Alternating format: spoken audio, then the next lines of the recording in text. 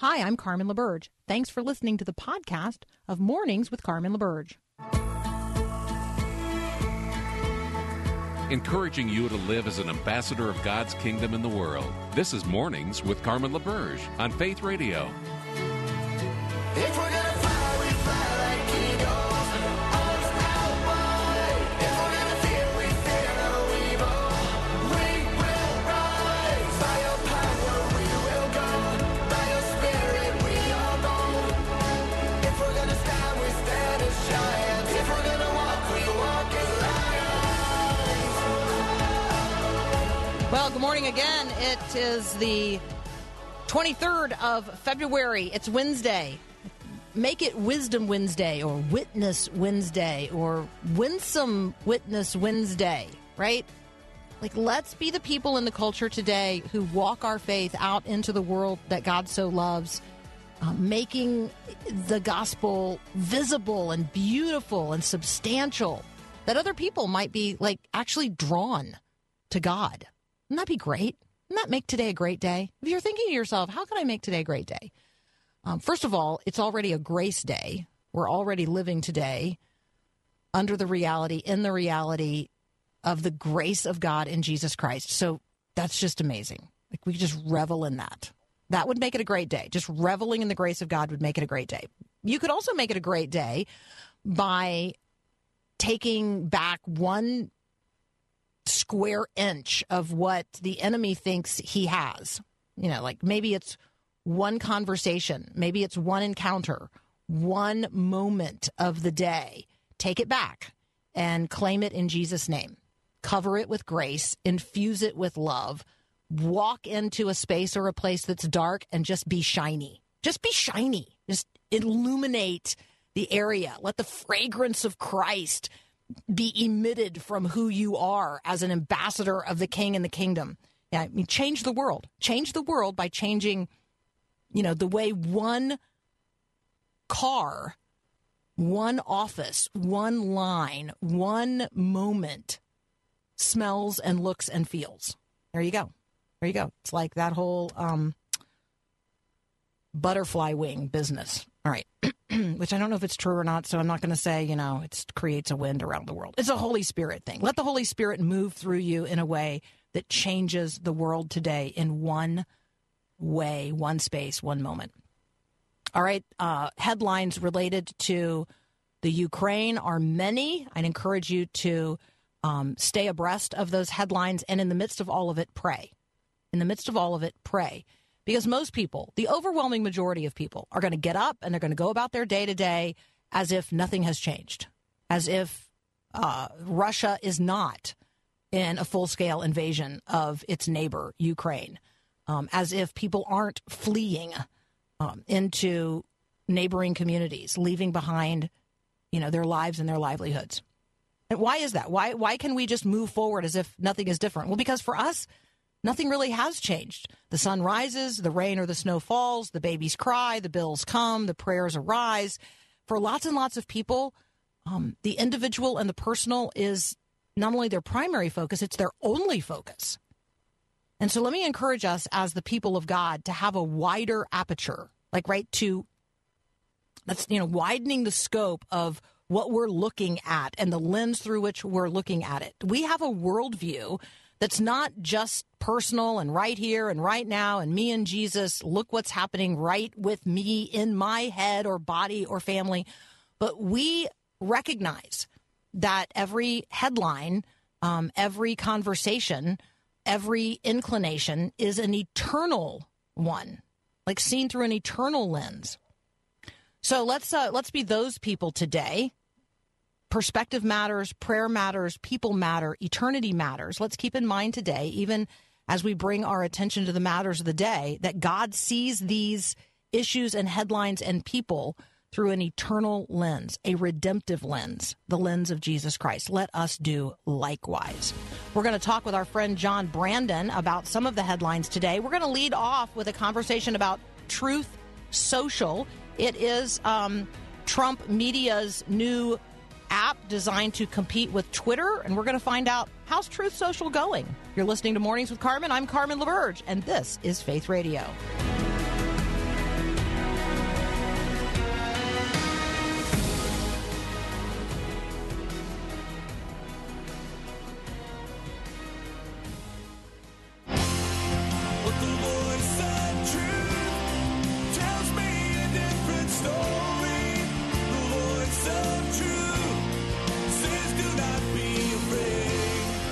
John Brandon is back. He's a Forbes columnist. He's also the digital media director for Northwestern Media, and he is an author. You can find his book and materials related to it at 7minutesolution.com. John, welcome back. Yeah, good to be with you again. Thanks. What is Truth Social, and what do we need to know about it today? Well, honestly, I could tell you a lot more about it if I could actually get into the app. And I've been trying, I write a column about social media for Forbes, and I've been doing that for quite some time now. I did write an article about it in the last week or so, and I've been trying to test it. I've been trying to get in. Unfortunately, what happens is when you go to type in a password, it says it doesn't accept it, and there's an error. And then I tried a different email, and I got the same error. I've heard a lot of other people have had troubles getting into the app. Now, that's actually fairly common with a new app launch. It's not unheard of to have some bugs, and then they figure out how to fix them and resolve them, and everything's fine. I expect that to happen. This is a big launch.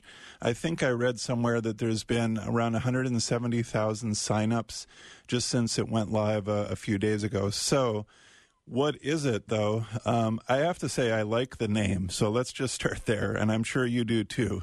If we can get people to think and talk more about truth, that's a great thing. Now, I have some questions about, whether that's going to happen. I don't know. I'd like to test the app and see what the opinions are from third parties and just, everyday people reading articles just like all of us do. It sounds like so far there's been a lot of discussions about Trump, and there's both sides of the argument going on, pro and anti-Trump, and I totally expected that, and I wrote about that. So I'm curious what you think so far of Trump. I'm sorry, that was. Well, let me ask this. So I got on my Google Play, which is where I download my apps, and I can't find it.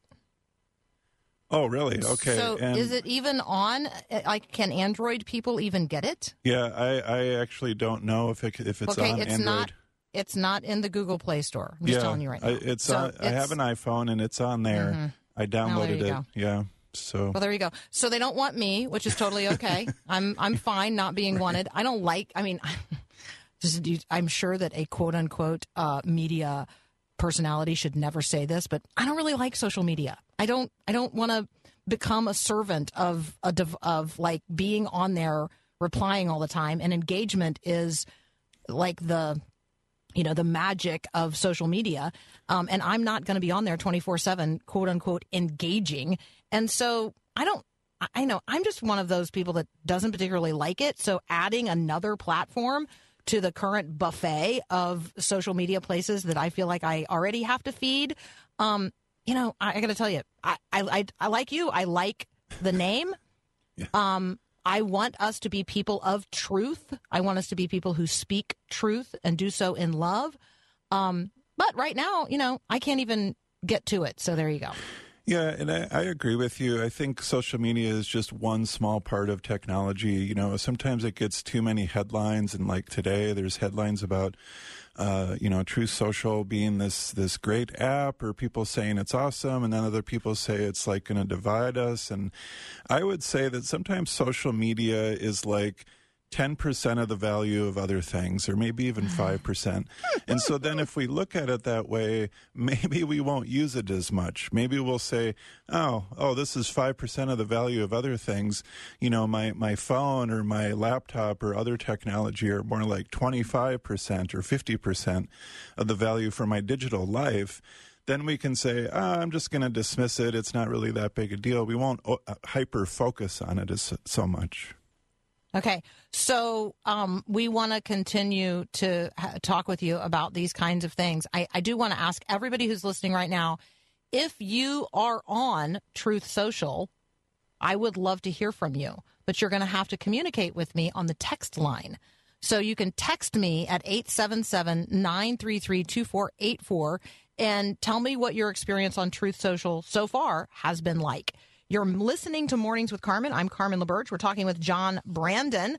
He is a Forbes columnist as well as our digital media director here at Northwestern Media, and he and I will be right back.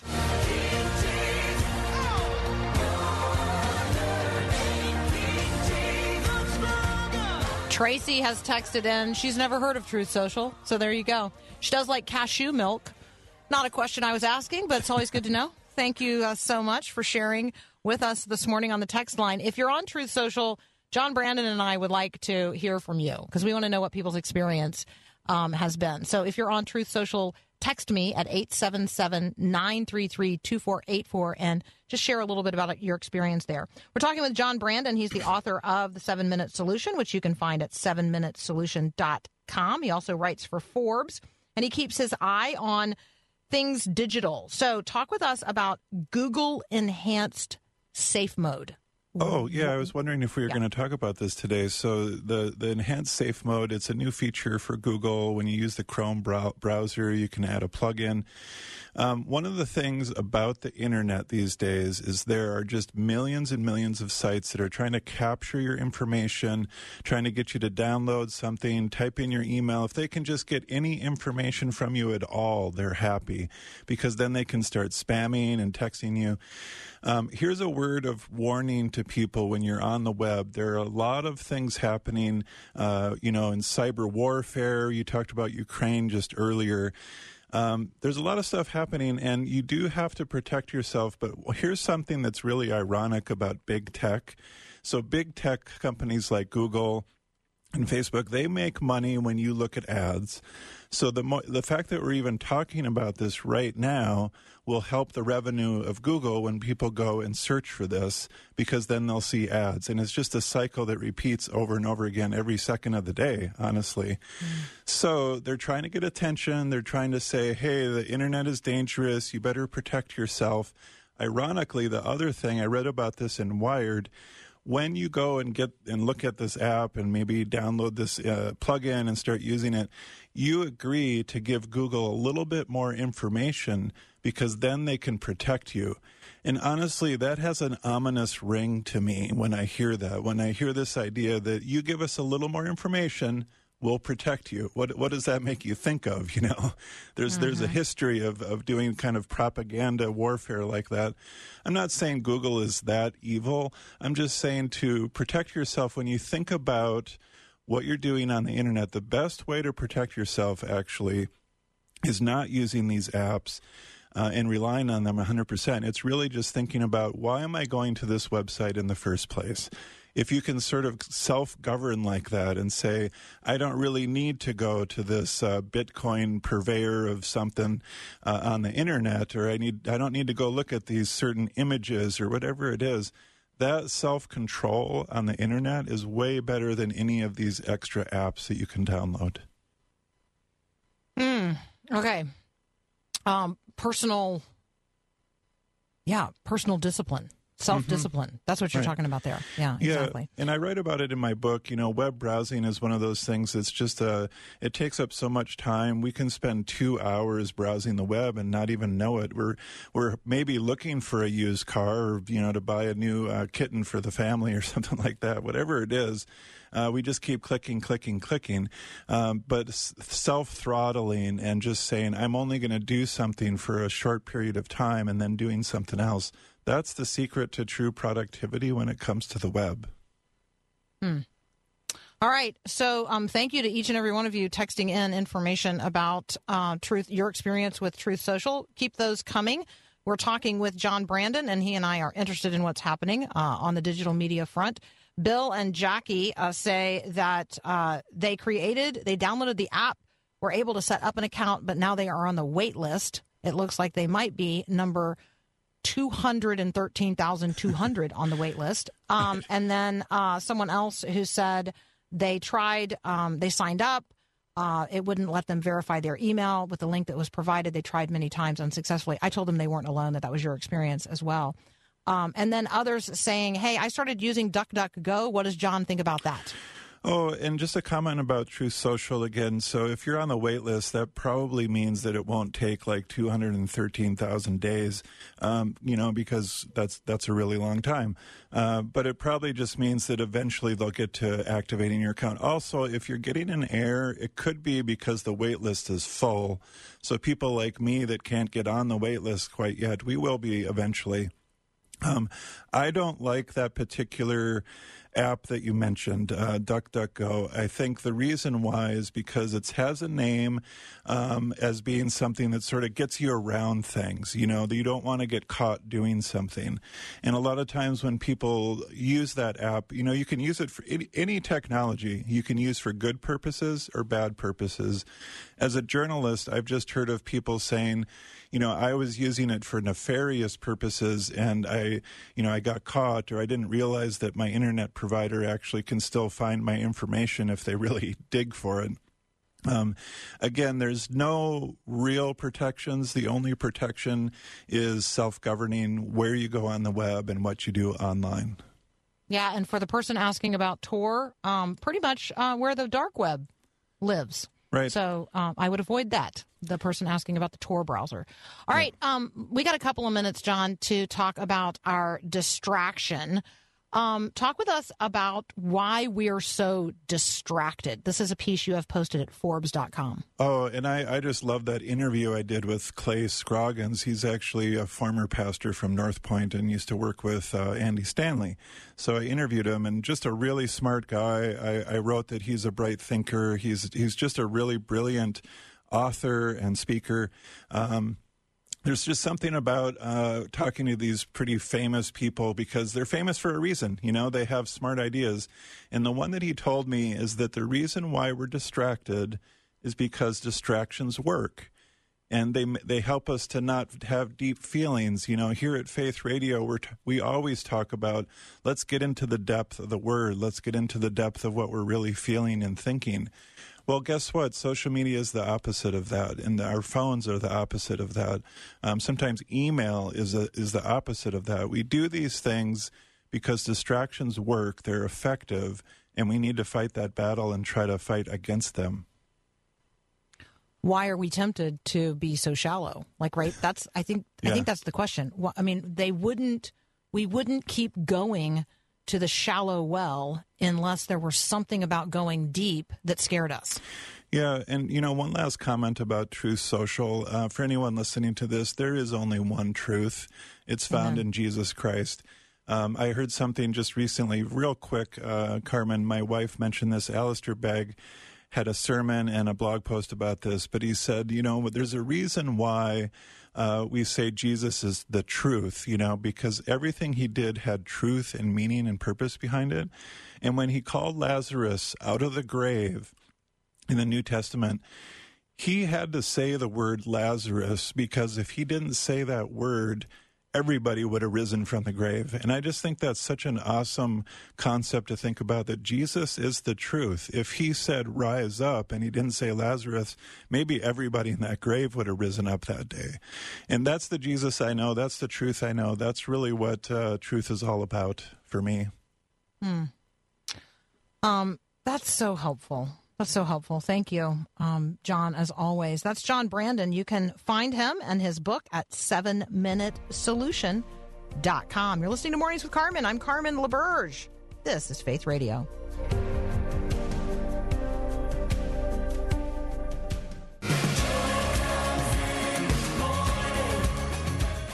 I feel like one of the things I want to tell you about Sam Storms is that he asked his wife to marry him on their first date, which has nothing to do with the conversation that he and I are going to have about his brand new book, 12 Things God Does with Your Sin and 3 Things He'll Never Do.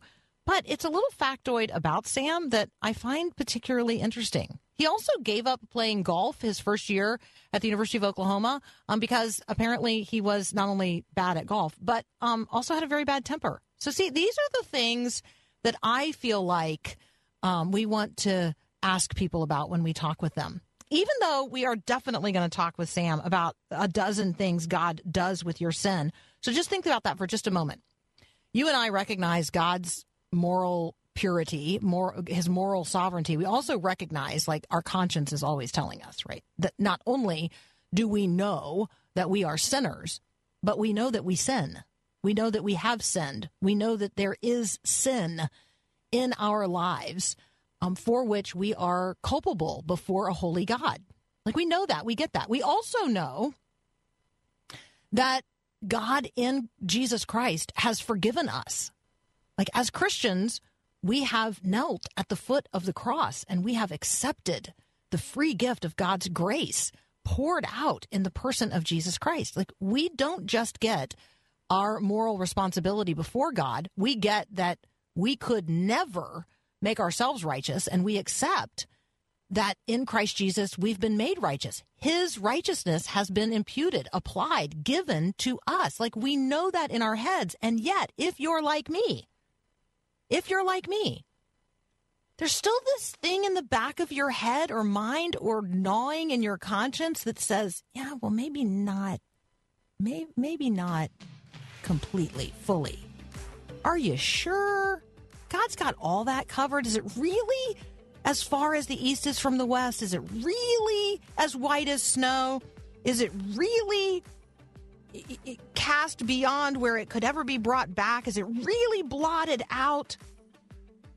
Sam Storms is going to share with us from the Bible. Yes, yes, yes, yes, yes. A dozen things God does with your sin and 3 things he'll never do. That's up next here on Mornings with Carmen.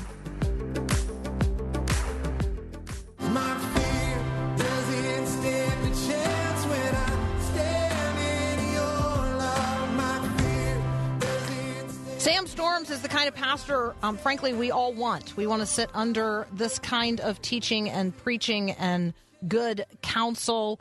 Sam is the lead pastor for Preaching and Vision at Bridgeway Church in Oklahoma City, and you can visit with him online at Sam Storms, that's plural, samstorms.org. Sam, welcome to Mornings with Carmen. It's good to be with you today. I've been looking forward to this. Well, thank you. So have we. So let's talk about your new book, A Dozen Things God Does with Your Sin and 3 Things He'll Never Do. Let's just start here. Where does this book grow out of? I often ask authors, there are lots of books out there, but every book that's out there grows out of a heart space or a conversation or an observation over time with your people. So why this book? Yeah, that's a very good way to start, because that's exactly what happened with me. I've been in pastoral ministry for approximately 48 years, and I can't tell you the number of times, it probably reach into the hundreds, in which people who I know were born again, I know they trusted Christ for salvation, and yet they lived every day feeling defiled and dirty, as if somehow their sin was greater than God's grace. There's a phrase in Hebrews chapter 9, verse 14, where he talks about our conscience being purified. And so many times people would say, I go to bed at night feeling dirty. I wake up feeling defiled. The lingering memory of my sin cripples me in my relationship with the Lord. It robs me of my joy. I can't experience any sense of peace or rest in my relationship with the Lord, because this image, this feeling, this reality of the many ways I failed him simply won't go away. And it just struck me that the problem is that we are so focused on what we have done with our sin that we have failed to know what God has done with it. And I think the only way we're ever going to come to the place where we can truly delight in the Lord and experience joy inexpressible and full of glory, like Peter talks about in 1 Peter 1:8, is when we come to realize through the power of the Holy Spirit and the teaching of Scripture the many things that God has done with our sin. And so that just drove me. And in fact, several years ago, I preached a single sermon on this subject. And then it was actually during COVID, when I was shut in, that I said, I think this is deserving book-length treatment. So I devoted a chapter to each one of these 12 things that the Bible says God does with our sin. And honestly, there probably could have been 15 or 20, but I took the dozen most vivid images and metaphors in Scripture, and really wanting to help people come to an understanding of why and how they can really enjoy their Christian experience and their relationship with the Lord. So, Sam, I'll make a couple of observations. And these are observations that I have made in conversation with others over time. I have one person in mind who God has redeemed. She is living a vibrant, redeemed life. But everyone who wants to platform her, who wants to talk with her. What they want to talk about is the sin in her life prior to her coming to Christ, because that's the salacious conversation. That's the woman caught in adultery. Why do we even call her that? She's the woman God declared forgiven and sent into a life in which she would sin no more. But we tell the story and we continue to preserve the narrative because we want to talk about his redemptive power and we want to talk about the change that comes. But do you see how culturally we focus on the sin of the individual and we don't leave it in the past? Oh, absolutely. I think, unfortunately, this is, it's a spiritual disease that afflicts our entire country. In fact, the entire world, and even the Christian world. I think we're sometimes hardwired for this sort of thing. It's just kind of ingrained in our fallen nature. And I think probably the adding to it, I'm convinced, not probably, I'm absolutely convinced this is the case. We just simply don't grasp the magnitude of God's grace for us in Jesus. We kind of pass over it. We treat it rather flippantly and in a kind of a surface, superficial level. And yet the Bible goes to such great lengths to describe in a variety of different ways how serious and intense is God's response to our sin in terms of what he did for us through Christ. And it's sad because I was telling my wife the other day, when I read the newspaper or turn on the local or national news, it's nothing but a police report. It's just like, listening to a band, the radio with police and crime reports coming in one after another, and people are drawn to that. I want us to be drawn to the beauty and the glory of God's mercy in Jesus. Because after all, everybody knows Romans 12:1 and 2. It's because of the mercies of God that we are to present ourselves as living spiritual sacrifices for his glory and his honor. And we fail to reflect on what those mercies are. We just kind of pass over them. One reason, I think, is because for some people, they're just too good to be true.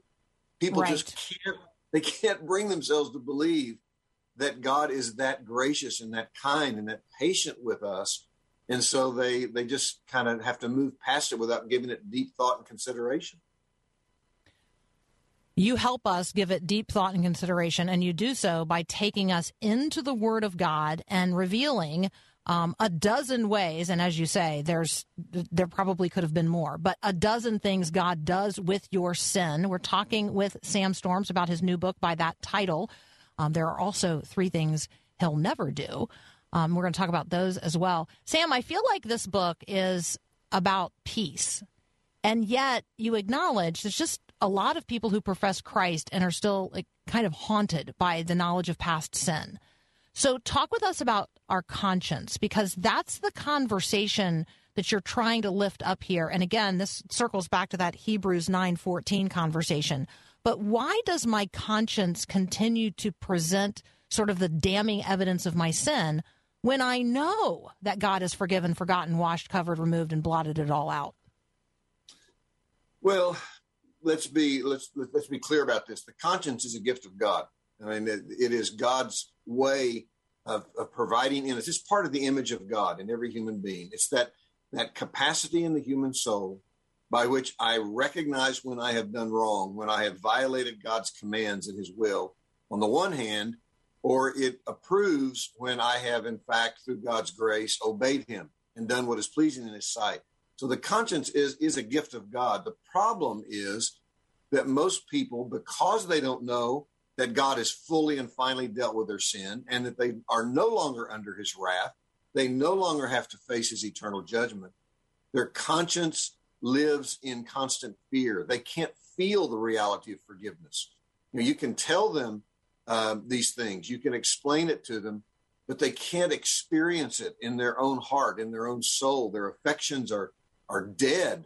They've been almost dulled by as you say, by the haunting memory of their past failures. And it's only when we come to understand that God's grace, as the old hymn said, is greater than all our sin, that we can enter into that reality of peace. So again, the conscience can both work for us and against us.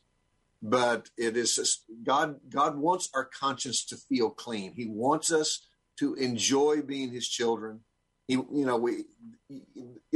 book of Romans in chapter 8 talks about the Spirit of God by which we cry out, Abba, Father, that we've no longer been enslaved to fear, but now we are the adopted sons and daughters. How many Christians out there can face each day knowing that that is true, being energized by it, being sustained by it, being strengthened by it, so that when the temptations of the world, the flesh, and the devil come along, they can find the power and the incentive to say no. It's those whose consciences are defiled and dirty and they feel unforgiven. Those are the ones who are most susceptible to sin and temptation in our world. We're talking with Sam Storms about his new book, A Dozen Things God Does with Your Sin and 3 Things He'll Never Do. You can visit with Sam online at his website, samstorms.org. When we come back, we're gonna talk about this list. We're gonna actually cover some of the 12 things that God does with our sin as revealed in Scripture, and the 3 things God will never do. You're listening to Mornings with Carmen. This is Faith Radio. What sin? What sin? That's as far away as the east is from the west. If you are in Christ, then you know you are not dead in your sins, but you are alive in Christ. And yet, that belief, that understanding that I have eternal union with God, that my relationship with God is reconciled and restored in Christ Jesus, is oftentimes not experienced in this life as real moment by moment, life-giving, life-affirming communion with Him. So if you are feeling that way, if you're wondering, I know I'm forgiven, but why am I not free? Why am I not living as a person joyfully reconciled to God with that inexpressible experience of joy that Peter describes? Let me commend to you Sam Storms' new book, A Dozen Things God Does with Your Sin and 3 Things He'll Never Do.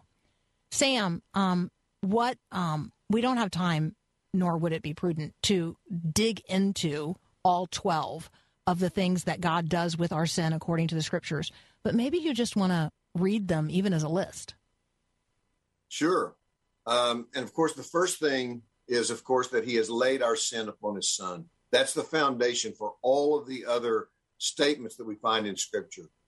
And what I do with this one, which is I think it's probably the longest chapter in the book, is I talk about the nature of the atonement, what actually happened on the cross, what was going on between the Father and the Son in the power of the Spirit. And it leads me to address a very controversial subject called penal substitutionary atonement, which basically means that the penalty of our sin, which is eternal death, that we should have endured, has been taken upon Christ. He has exhausted the wrath of God in himself. He has satisfied the demands of infinite justice so that we never, ever have to live in fear of facing it ourselves. I mean, that simple truth, if people could just grasp that the closest they will ever come to experiencing the wrath of God is reading about it in Scripture. That's the closest they'll ever come to it. So that's the first and most foundational truth. It's because of the fact that God has laid upon him the guilt that was ours, and he just took the judgment that we deserve, that all of these other things are true. So, for example, I mean, all of us know about forgiveness. He has forgiven our sin. He has cleansed us of our sin. You know, David talks about this in Psalm 51, about being purified from sin. The Bible says he has covered our sin. You know, we tend to fear exposure, and so we hide and we pretend and we put on a false face in presence of people. But God has covered our sin. He's hidden it from view so that it will never be able to come back and be used against us. I love the one, he has cast all our sin behind his back. You think about, again, the imagery. When we don't want somebody to see something, what do? Well, we hold it in our hands behind our back. We keep it from being viewed and noticed. Well, God does that with all our sin. Of course, in Psalm 103, that great image, he has removed our sin as far as the east is from the west. And I try to explore in this chapter, try to envision in your mind, you have a single starting point and your sin moves east at breakneck speed and you move west at breakneck speed, and never the two shall meet. Never, ever. God has taken unimaginably glorious steps to try to emphasize to us, look, my child, the sin that you have committed, the judgment that sin deserved will never be visited upon you. He has passed over our sin. It talks about him trampling our sin underfoot. The whole idea of just beneath his feet, crushing it into oblivion, casting our sin into the sea. Again, that's a very vivid image. The idea that the Lord has put it as far away, removed from us as is possible, and it will never be retrieved. He's blotted out our sin.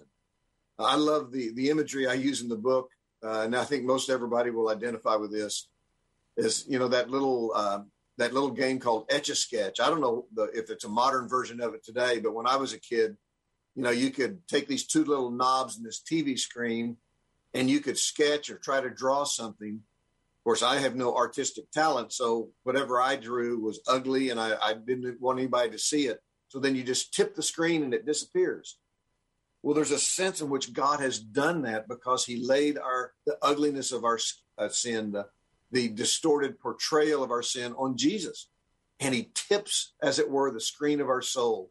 And all memory, every last vestige of our sin has disappeared. He's turned away his face from our sin. He won't look upon it. He won't draw attention to it. And then, of course, one that some Christians fail to understand, where the Bible says that he has forgotten our sin and refuses to remember it. And of course, I delve into this question, if God is all-knowing and omniscient, which he is, what does it mean to say that he has forgotten our sin? So these are just among the many things that God has done.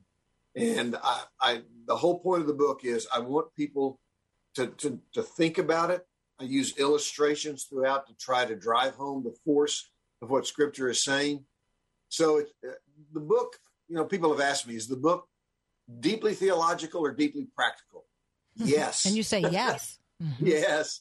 Yes. But it really is designed for that person who's struggling with the lingering memory, that haunting sense. It's kind of a cloud that overhangs their soul of all the ways they have failed God, and the fear, I'm probably going to do it again tomorrow. And if we would just come to grips with what the Bible says God has done with our sin, rather than what we have done by sinning, the experience that we would have in Christ would greatly amplify, and the reality, the capacity to feel his affection, I think, would deepen in our hearts. So, Sam, I want to highlight a couple of things, because there are definitely people listening who are thinking to themselves right now, that is not what Sam's telling us is not possible. It's not possible that I have already experienced, because I've read about God's wrath, that's as much of God's wrath as I'm ever going to experience. Because I hear week in and week out that, right, I'm a sinful person and sin is real and I sin all the time and I have proclivity to sin. And so help us with that. And you are absolutely highlighting the relational reality of who God is and who I am in relationship to him as a person redeemed in Christ Jesus. That is what people are missing. And I don't want them to miss that in our conversation. This is not just about a transaction that takes place on the cross and then a transaction that takes place between me and God as I accept that grace. This is about a relationship. Absolutely. And I think one of the things that we have to keep in mind is not only does our conscience tend to sting us and remind us of the ways that we have failed, but we have a very real spiritual enemy, the devil. And Paul talks about in Ephesians 6 that these fiery missiles of the enemy of our souls continually rain down upon us. And when we think about the ways we have failed, Satan comes right in on the tail end of that and says, yeah, that's right. Which means obviously God could never love you. You're a hypocrite. None of this is true. Come on, be honest with yourself. You're a miserable wretch and you deserve eternal death. And the way we fight that in order to enter into the fullness of peace and joy and deep satisfaction in Christ is we say, you know, Satan, you're exactly right. I am a sinner and I have failed, but guess what? For everything that I have ever done, God has more than abundantly overcome that by laying the judgment I deserved on his son in my place. And until Christians can preach that gospel to their own souls, they have to kind of take themselves in hand and turn around and preach to their own souls about the reality of what God has done. And this is the only way we're ever going to experience this joy on a daily basis.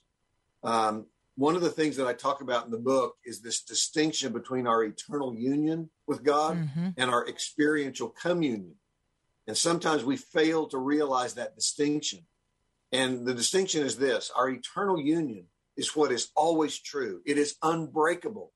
We are inseparable from the love of God in Christ. It is unchanging. Nothing that happens in my daily life can undermine or reverse that covenant bond that exists between God and his children.